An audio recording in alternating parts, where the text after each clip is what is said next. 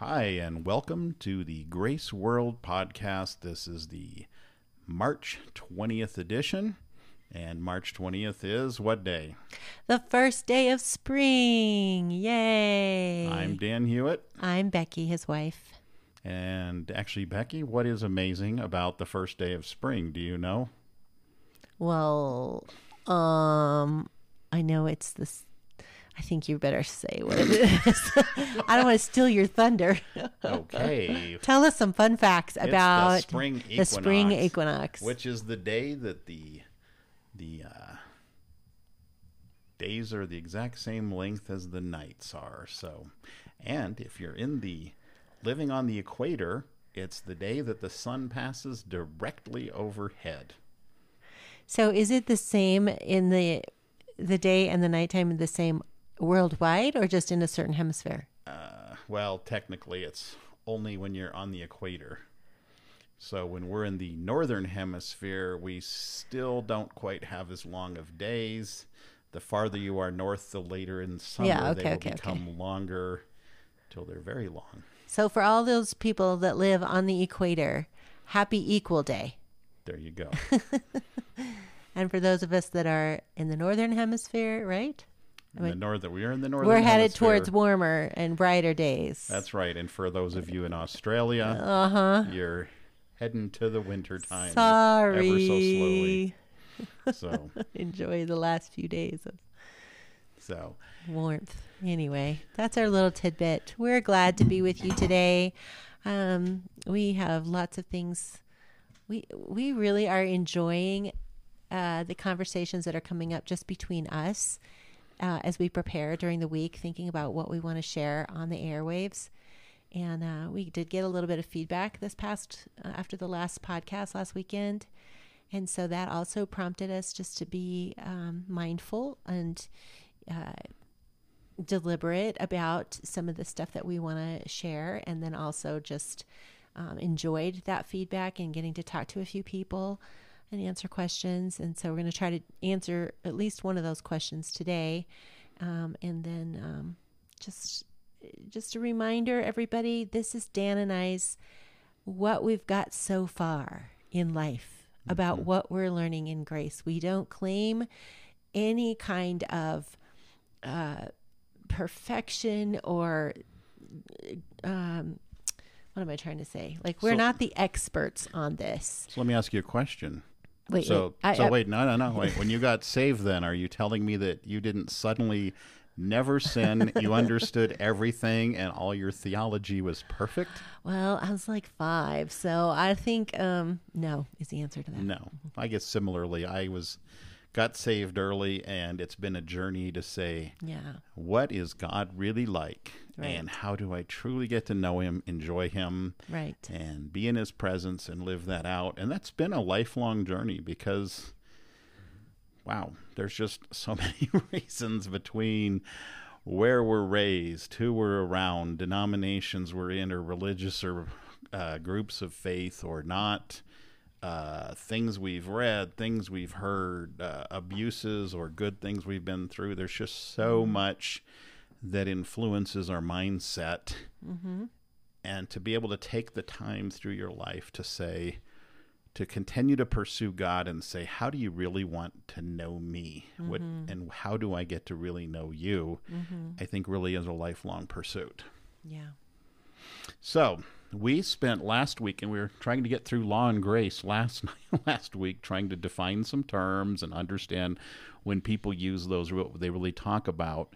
And as we went through last week, we realized we only got to talk about the law. And so this week, we're going to try to talk about grace, because grace is my favorite word. We are the Grace World podcast. I wrote a book on grace. And so we're excited to actually finally delve into it. Mm-hmm. So I guess the first thing is to ask, what is grace? And we're going to have to go, well, first we'll give a little bit of a definition. The simplest is saying God views us according to what Christ has done. But now let's go check that a little further. What does that mean? It means, compared to, say, the law that we talked about last week, usually we can live in a way where we feel like, oh, I made a mistake. I have to fix things. I have to get right with God. What do I do? Whereas grace says Christ has come to reconcile us to him, to take away all the barriers so that we can be with God in a very intimate and close way. Mm-hmm. And grace is that expression where I guess the best way to talk about it is sin is no longer an issue between us and God. Now, does that mean we never sin again? Well, I don't. I'll agree. I will say Becky no longer sins. Good job. So we'll just zip right past that one. That was a joke, just in case you don't know us. Of course we sin again. But hopefully we're not in patterns and stuck in a lifestyle and things like that of sin. Because as we delve into the relationship with God, that brings a freedom to us, and it frees us from that the fear of it. The fear of it, but also the flesh's desire for sin. Because if we're focused on God, we're not focused on the flesh. And say that again. If we are focused on God, we will not be focused on the things of the flesh, the earthly life. And in fact, John says that in 1 John. He says, if we listen to the Spirit, we will not gratify the desires of the flesh. I guess we said that last week, didn't we? I don't remember. We quoted that, and the idea is if our mind is on Christ, we literally will not sin. Now, the problem is our mind gets off of Christ. Yeah. And so that's what we'll talk a little bit about that this week, too. We're also going to have a longer talk, maybe in a week or so, that we're really going to go through what does it look like to really walk in that, and some practical things on that. So stay tuned. So if I look at grace, let's add some scripture. Yeah, my favorite verse actually on that is, and this is part of this, is we talk about grace. We can never talk about grace apart from the character and nature of God. Right. So Romans 5:8 says, wow, God demonstrates his love for us in this, that while we were still sinners, Christ died for us, the righteous for the unrighteous. Now, the normal way our brains often work is, for instance, I will forgive somebody if they're truly repentant, if they say they won't do it anymore, things like that. But what's the pattern of God? The opposite. While we were still separated from him and not even out searching out for him as a whole body of humanity, he initiated and reached out to us and made the provision for us while we were yet separated and living according to the desires of the flesh. Mm-hmm. Yeah, and I think that's just a phenomenal thing, is to recognize that contrary to kind of a lot of religious belief, God is the one who pursues and initiates. He initiates and he pursues us, and his desire is that we respond to him. And we often get that backward, and we think we have to go chase down and find God, or that we have to somehow have a pursuit of a bunch of things to even get to God. And God is saying, I'm here. I'm bringing something to you. I want you to respond to what it is that I'm doing. Yeah. I think you have kind of hit the nail on the head, that we get it backwards when we think, because obviously I believe that we as human beings do long for spiritual things, that we have a body and a mind and a spirit, and in our spirit, that spirit wants to connect with something that is greater than our own selves, that is other, and brings us to a higher understanding of what life is really about. And so as we try to pursue to fill up the needs in our spirit, we are trying to achieve something. We are trying to achieve goals or a nirvana or something that would bring us peace in our spirit. And as we try to meet that need, That's what I mean. I think we get it backwards, because God is the need meter. He's the one who actually created us with that spirit and with that spiritual need, and he's the one who fulfills it. And because of that, and because of his love, he always is initiating, here, come to me, come with me, join into intimacy with me, and get that spiritual need fulfilled so that we can live life together in a beautiful way. Mm-hmm. I like actually the first two words you used in there, which is God is. So it's actually, the name of God is Yahweh, which means I am. Yeah. The implication is he exists himself without the dependence on anything else. He is the self-existent one. And even in there further of God is the one who is active. God is the one who is doing. God is the one who is leading.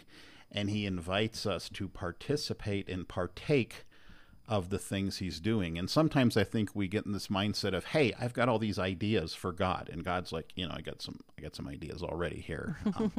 But thanks, and it's not, but sometimes God puts creative things in our mind because he's doing it. But we have to learn to recognize, is this something God is doing and what God is leading versus this is my bright idea? I think in the modern terms, sometimes we have ideas where it's the equivalent of, here, hold my beer, I want to try something. Right? You've seen those videos on the internet, I'm sure. And often that's kind of what we're doing is, I've got an idea, let me try this. Right. So, right. Yeah, in fact, actually, I was talking to a friend today who had spent some time in prison, and we were talking about what it was like for people who have come from difficult places, who have, patterns of poor behavior and so forth, and how it's so difficult for some people to get out of the pattern of the pride and the self type of things where they have to prove themselves to other people, and they keep ending up making the same mistakes over and over because their goal is, I think I can do it. I've got the idea. I'm going to make this happen, and I'm going to prove everybody else wrong. And it doesn't mean you shouldn't have some gumption and you shouldn't have, stick-to-itiveness and all those kind of things. But sometimes you got to say, is God in this thing, and what does God really want to accomplish here? Yeah. So, well, we had actually a question last week, and I want to head into it with some thoughts. When we talk about grace, I think the biggest key sometimes of understanding it is to understand what it isn't. Because I would be hard-pressed to say I've been to a church that says they don't believe in grace. I've never been to one that says, we think grace is bad. Well, what happens is people have different definitions of grace and different misunderstandings about grace and different concerns about grace. And so I want to talk about that. So I'm going to put a diagram. I'll put it up on the web page so that you can see it. But the idea is, and that's at grace.world, the idea is picture 3 arrows, one up in the middle, and that's the path with God is grace. So that middle arrow says grace. There's an arrow to the right, and it says legalism. And then there's an arrow to the left, and it says license or licentiousness. And so what happens, I want you to think of it this way. When we veer away from the direction of grace, we typically head into one of those other 2 things. So let's define those. Okay. Legalism. What's legalism? Legalism is what we've been talking about, where I'm trying to do things to get to God. I'm trying to obey all of the law. I'm trying to please him with my life. It can be very blatant, but it could also be very subtle. The Lord won't listen to me unless I pray a certain way. I won't have favor unless I'm living a pure life. My bad habits are creating a barrier between me and God, and he wants me to jump through certain behavioral hoops to please, to get his attention, or for him to actually give me my inheritance, things like that. So legalism is a give and get kind of mentality. Right. If we just do enough stuff or the right stuff, then God will be okay with us. Mm-hmm. And in fact, well, we won't go into that right now, but so the opposite side is licentiousness. Mm-hmm. Now, what licentiousness is either caused by actually a complete lack of belief in God, or what it does is it takes a false view of what forgiveness is. And what it says is, if God forgave us, then sin is okay. Mm-hmm. And that's not okay. So, and in fact, one of the verses... It's a license to sin. That's where licentious, yeah. It means, it would be... It's like the 007 of the sin world. You have a license to sin. Instead of a license to kill. That's right. Yeah, I think this one, especially when people preach or talk about or want to understand grace in a deeper or broader way of how it affects their life, this one seems like the scarier one, especially to the church, because if people say, well, if I'm forgiven of everything, then I'm not held accountable for my choices, and I can just willy-nilly do whatever I want, and God will forgive me and accept me. Right. And they feel like that's a license to sin, Right. or a license to live on their own. I know sin is a really old-fashioned term these days, but sin really just means I'm doing my own.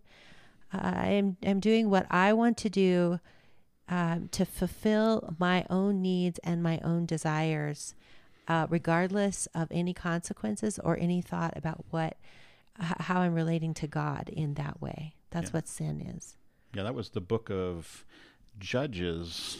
Starts with the quote, "Each person did what was right in their own eyes." Yeah. Now, we don't believe that. We are not. We're not Dan pro and I. sin. So here's what we want to kind of clean up in that. Grace says that we are forgiven. We stand in forgiveness. We are forgiven. We have righteousness. It says we've been dressed in robes of righteousness. They've been put on us. It says we have all sins are taken away as far as the east is from the west. We have many verses on that. Would you just say a little bit more about that?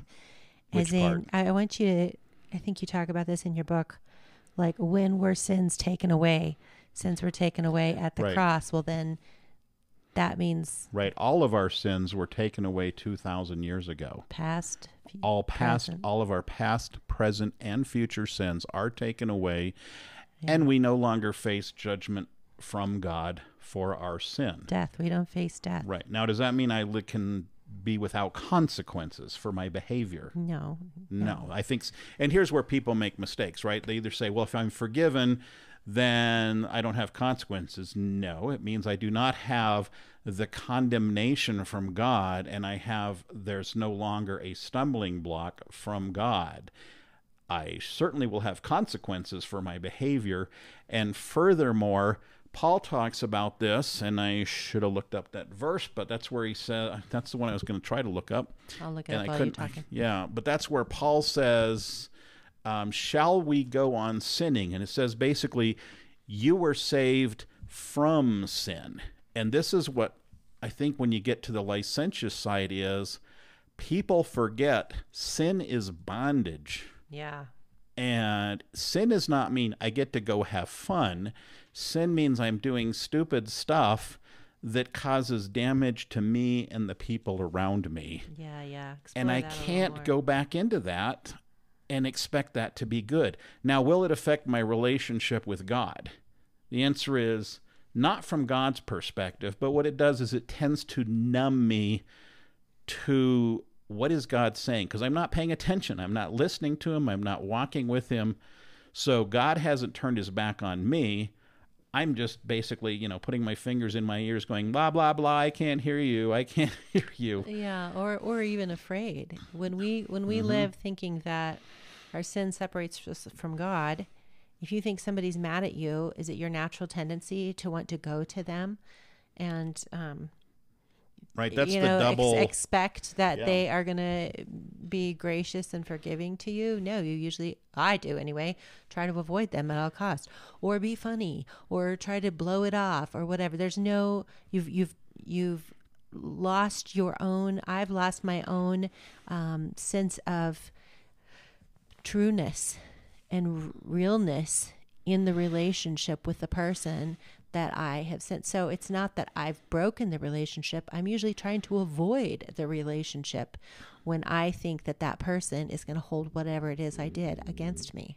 Right. And so Satan, the evil one, does a double whammy with sin. The first one is when we sin, we feel that shame, that separation, and whatever is put on us through shame and guilt and condemnation, which, by the way, is not from God. It's part of what the package of sin is. Mm-hmm. But then what he does is he gives you the bonus push, which is, and God is probably mad at you and doesn't love you right now, and so you need to even spend more time away from God, wallowing in the misery of how bad you are. Mm-hmm. And so first he pulls you away from walking with God, and then he gets you wallowing in the misery and despair of what your sin is, so you spend even more time walking away from God or falling away or being away from God. I mean, and let me go back to this to give you an illustration of what we mean by the bondage of sin. I remember I was teaching, it was at a prison, and one of the guys piped up and said, "Well, I gave up drugs for Jesus."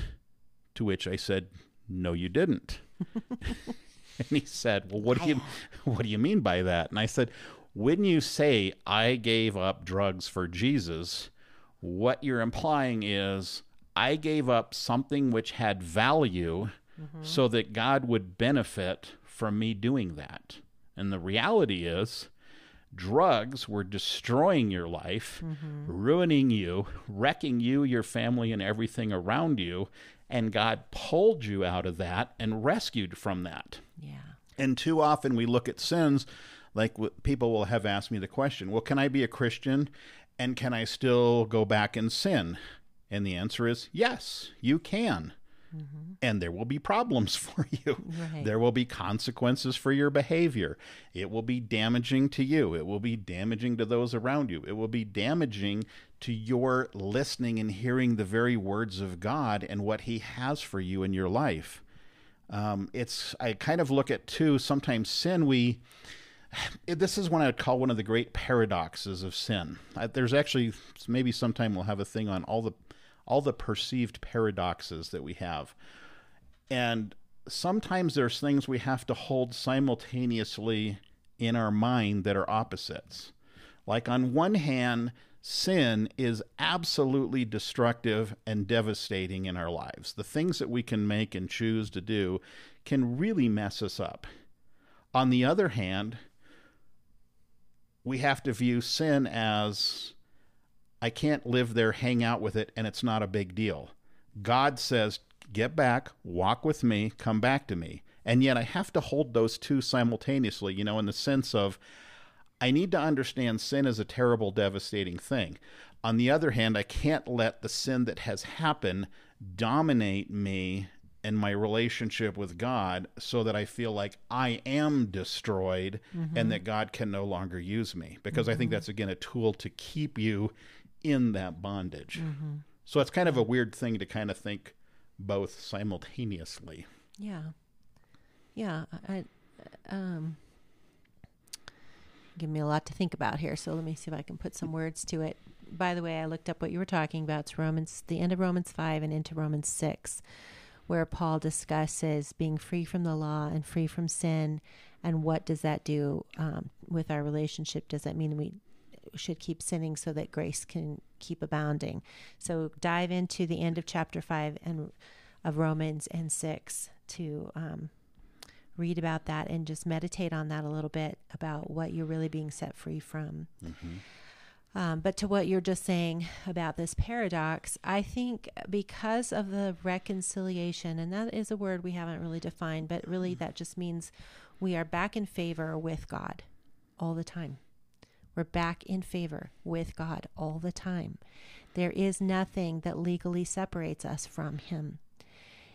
And so he looks at us. When he looks at me, he looks through a filter. You can take this as a picture. He looks through the Jesus filter. He looks at the Spirit of Jesus in me. And because of that, he does not look at my sin. It doesn't mean he can't see it because he's God and it's a real thing. But that's not how he relates to me. He relates to me through the person and the reality of what Jesus has done to bring me back into favor with him. And that is where that's his filter. That's his paradigm. And when we sin and when we get kerfuffled or to have doubt, I mean, Christians are really good at saying, well, I don't have the biggies, I'm not doing these big blatant things or ruining my family and whatever, but there's still hidden places in us all the time where we're not feeling safe with God because we feel protective for whatever reason. And those are the places that he wants to say, no, even those places, those doubting places, how come you didn't heal this, God? How come you didn't heal this time? And if you let those questions go into, well, I can't trust you anymore. You really don't heal, or you only heal at a whim, or you only, those kinds of questions that lurk in our minds and our hearts. How come, the big one right now is, how could God be good and let all the things go on in the world? And boy, Dan and I are really doing a lot of research about that. I'm not going to take the time today to explain our research yet because we're still working on it. But those kinds of questions, while it's okay to have questions, if we let those questions fester in us, they bring us into doubt with the Lord, and where we say, we don't trust you, Lord. We don't trust that we can rely on you in every thought, in every situation, because you haven't come through for me in this, or you did this on this person, or whatever. And he doesn't see us like that. He sees us through complete love, 100% love. And so and he always wants to draw us up into what he sees, the best for us, what we are capable of being. I'm not even going to say doing, what we are capable of being, because like we talked about, we are made in his image. And so we have huge capacity for love, huge capacity for justice, huge capacity for compassion. We as humans have these capacities as we flow in relationship with God, but we get buggered up. I get buggered up, in these doubts or just downright, I don't want to live life with you, God, anymore. So I turn my back on you and I'm just going to go do my own thing, and I think that makes him sad, but not sadness to the point of neglect or him saying, fine, go do your own thing and I'll be here when you come back. I think he still woos us. He never takes his toys and goes home. Yeah, he still pursues us and wants us and brings himself into situations so we have opportunity after opportunity to see him and respond to him in every situation. That's really good. And I think part of what Becky gives you the heart side. I'm going to give you some head side. I think one of the things that's really good to do as a practice is to come up with, what is the model I really have of God? Who do I really think God is? And I think an awful lot of us have a incomplete or a not really well thought through model of who is God. It's kind of a mixed thing, like, well, God forgives, but he's mad. Or, we have weird mixes. Jesus died, took away our sins, but if I do something wrong, he separates, he's mad, and he's going to punish me. And it's like, I'm sorry, but those two thoughts are incompatible with each other. And there's a point where you got to say, what is God really like? Is he loving? is he pursuing us, or is he just a ticked off guy that wants us to jump through more hoops? Or is it... Or disconnected even. Or disconnected, yeah. That he just kind of wound up the world in the old deist sense and let it go. And I think you need to be able to pursue and say, what is God really like? And hammer away until the inconsistencies are gone. Because I think as long as we let those contradictory ideas in our head, then we let those doubts come through about what God wants, about what God is like. And I think if you could start with a place of saying, all right, let's presume God is good, he's loving, and he's pursuing us. How do I start to interpret these things that I see in the Word of God? How do I interpret in the world and all these things? And even if I don't understand it, sometimes say, all right, God, I'm going to wait, and you need to teach me this and show me yourself, and he will reveal it. Sometimes he'll tell you right away. Sometimes it may take years before you really have an understanding, but it's worth asking the questions, always having a conversation with God of saying, what's going on here, and what are you trying to accomplish? What are you really doing here? Yeah. I find the pattern that he has with me is usually if I'm asking the Lord questions, I'm usually kerfuffled. I am usually in a state in my head where I'm really not open to hear. And so I'll have this question or this prayer or this to help me, God, situation. And then I'll, not hear anything right away. And then I'll live the next few days or weeks. It usually doesn't take super long. And like out of the blue, a situation will happen, or I'll read something, or I'll be thinking on something, and I've gotten, back into an open place, and all of a sudden there's the answer. And he will show me the answer or talk to me or through the word or through a friend or in a dream or whatever. And the answer will happen. And I'm always like, oh, okay, that makes complete sense. So I would encourage you to do just what Dan said, talk to him about it. Ask him. Even if you aren't a Christian, talk to God. Ask him what he thinks about whatever your questions are. He wants to talk to us all the time. Yeah, I think that's probably part of the practice is we say things like, I don't hear the voice of God. And the answer is he is speaking to us all the time. But sometimes we maybe need to get into a little habit of saying, is that you? Or even responding in a positive way. Yeah. And we'll see it more and more. Because I know that's been my background. When I was young, I never heard from God really much. But the more I was like, okay, that seems like maybe, all right, I'll follow that.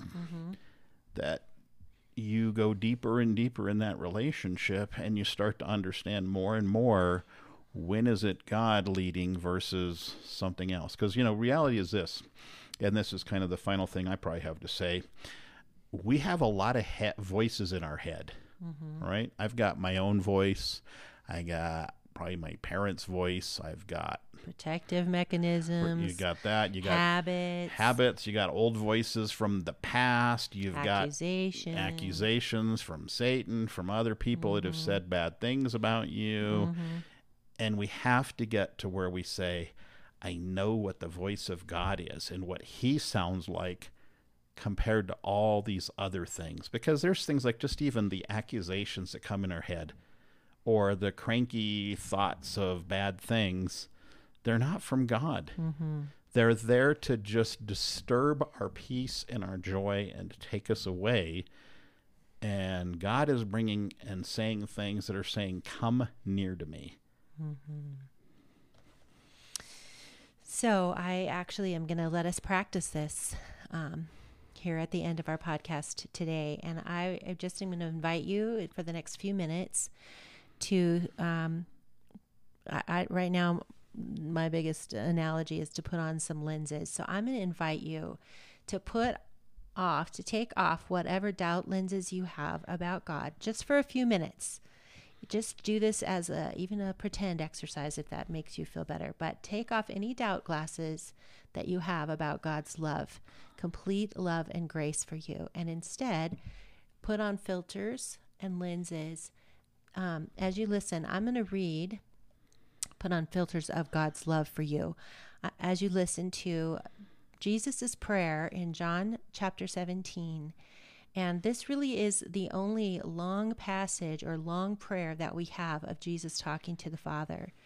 And I want you to just think about if you've ever heard anybody pray, and they pray with such a compassion and such a demeanor that you can tell something shifted in the atmosphere after listening to that prayer. So think, if you have a situation like that, I think this is one of those times. So here is Jesus talking right before he's about to be tried and crucified on the cross.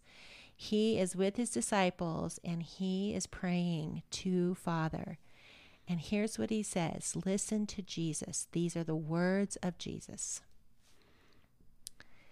Jesus lifted his eyes to heaven and said, Father, the hour has come.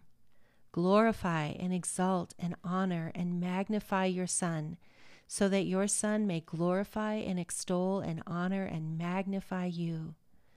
You have granted him power and authority over all flesh, all humankind. Now glorify him so that he may give eternal life to all whom you have given him. And this is eternal life, to know, perceive, recognize, become acquainted with, and understand you, the only true and real God, and to know him, Jesus, to know me, Jesus Christ, the anointed one, the Messiah, whom you have sent. Jesus says, I have glorified you, Father, down here on earth by completing the work that you gave me to do. And now, Father, glorify me along with yourself, and restore me to such majesty and honor in your presence as I had with you before the world existed. I have manifested your name. I have revealed your very self, your real self, to the people whom you have given me out of the world. They were yours, and you gave them to me, and they have obeyed and kept your word. Now, at last, they know and understand that all you have given me belongs to you, is really and truly yours. For the uttered words that you gave me, I have given them, and they have received and accepted them, and have come to know positively and in reality, to believe with absolute assurance that I came forth from your presence, and they have believed and are convinced that you did send me. I am praying for them. I am not praying for the world, but for those you have given me, for they belong to you. All things that are mine are yours, and all things that are yours belong to me, and I am glorified through them. They have done me honor, and in them my glory is achieved. And I am no more in the world, but these are still in the world, and I am coming to you, Holy Father. Keep in your name, in the knowledge of yourself, those whom you have given me, that they may be one as you and I are one.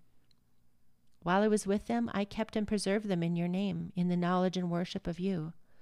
Those you have given me I guarded and protected, and not one of them has perished or lost except the son of perdition, Judas Iscariot, the one who is now doomed to destruction, that the scripture might be fulfilled. And now I am coming to you.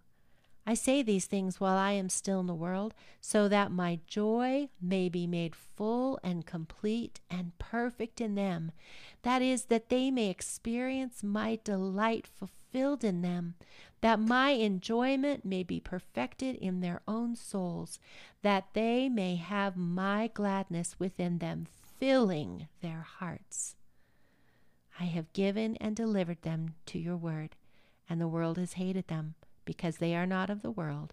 They don't belong to the world, just as I am not in the world.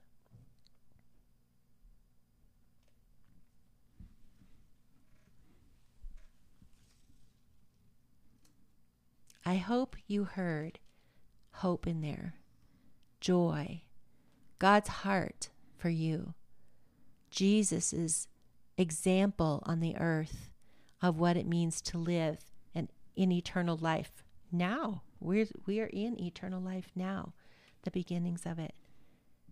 I hope that ministered to your heart, ministered to your mind, ministered to your spirit, encouraged you, and that even if you choose to take off the love glasses and put on the old filters, that for a moment you heard the gospel, the good news of Jesus Christ, who has come to take away the curse. He has taken away the curse that was first given in the garden. We don't live under that curse anymore. We live in the full glory of God the Father and Jesus Christ, his Son, and the Holy Spirit. May you be blessed by this week. May you be encouraged. May you hold on to the relationship that you have with God and respond to him. All right. Well, we just thank you that you spent some time to be here with us, to partake with us, and to be part of what we're doing. We treasure your friendship and your being here with us. And we'd love to hear from you. You can always visit us at grace.world. And in fact, we'll put actually on that site the little diagrams and references for anything that we have in there. You can also text us or call us at 833-85-GRACE. And it'll actually get through to us. And I think that's it. Thanks again for being part of this.